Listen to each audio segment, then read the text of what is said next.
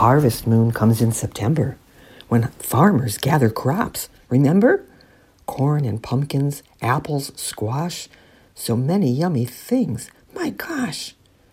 This September's full moon is called the harvest moon, and it will appear just after sunset on Friday, September 29th.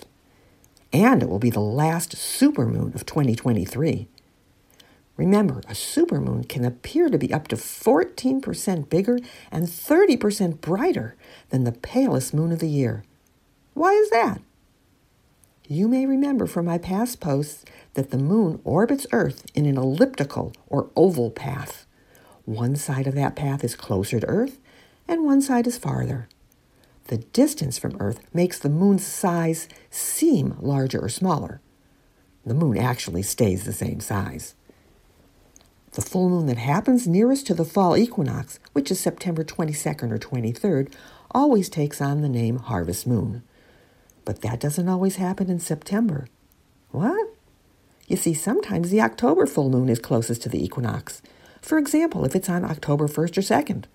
So then the October full moon is called the harvest moon, and September's is called the corn moon. Now, this harvest moon is especially important for agriculture because it rises around sunset, and that gives farmers extra time to complete gathering their crops before the frost arrives. This full moon has many other names, most given by Native American tribes. They include the Cree autumn moon, the Ojibwe falling leaves moon, and the Lakota moon of brown leaves.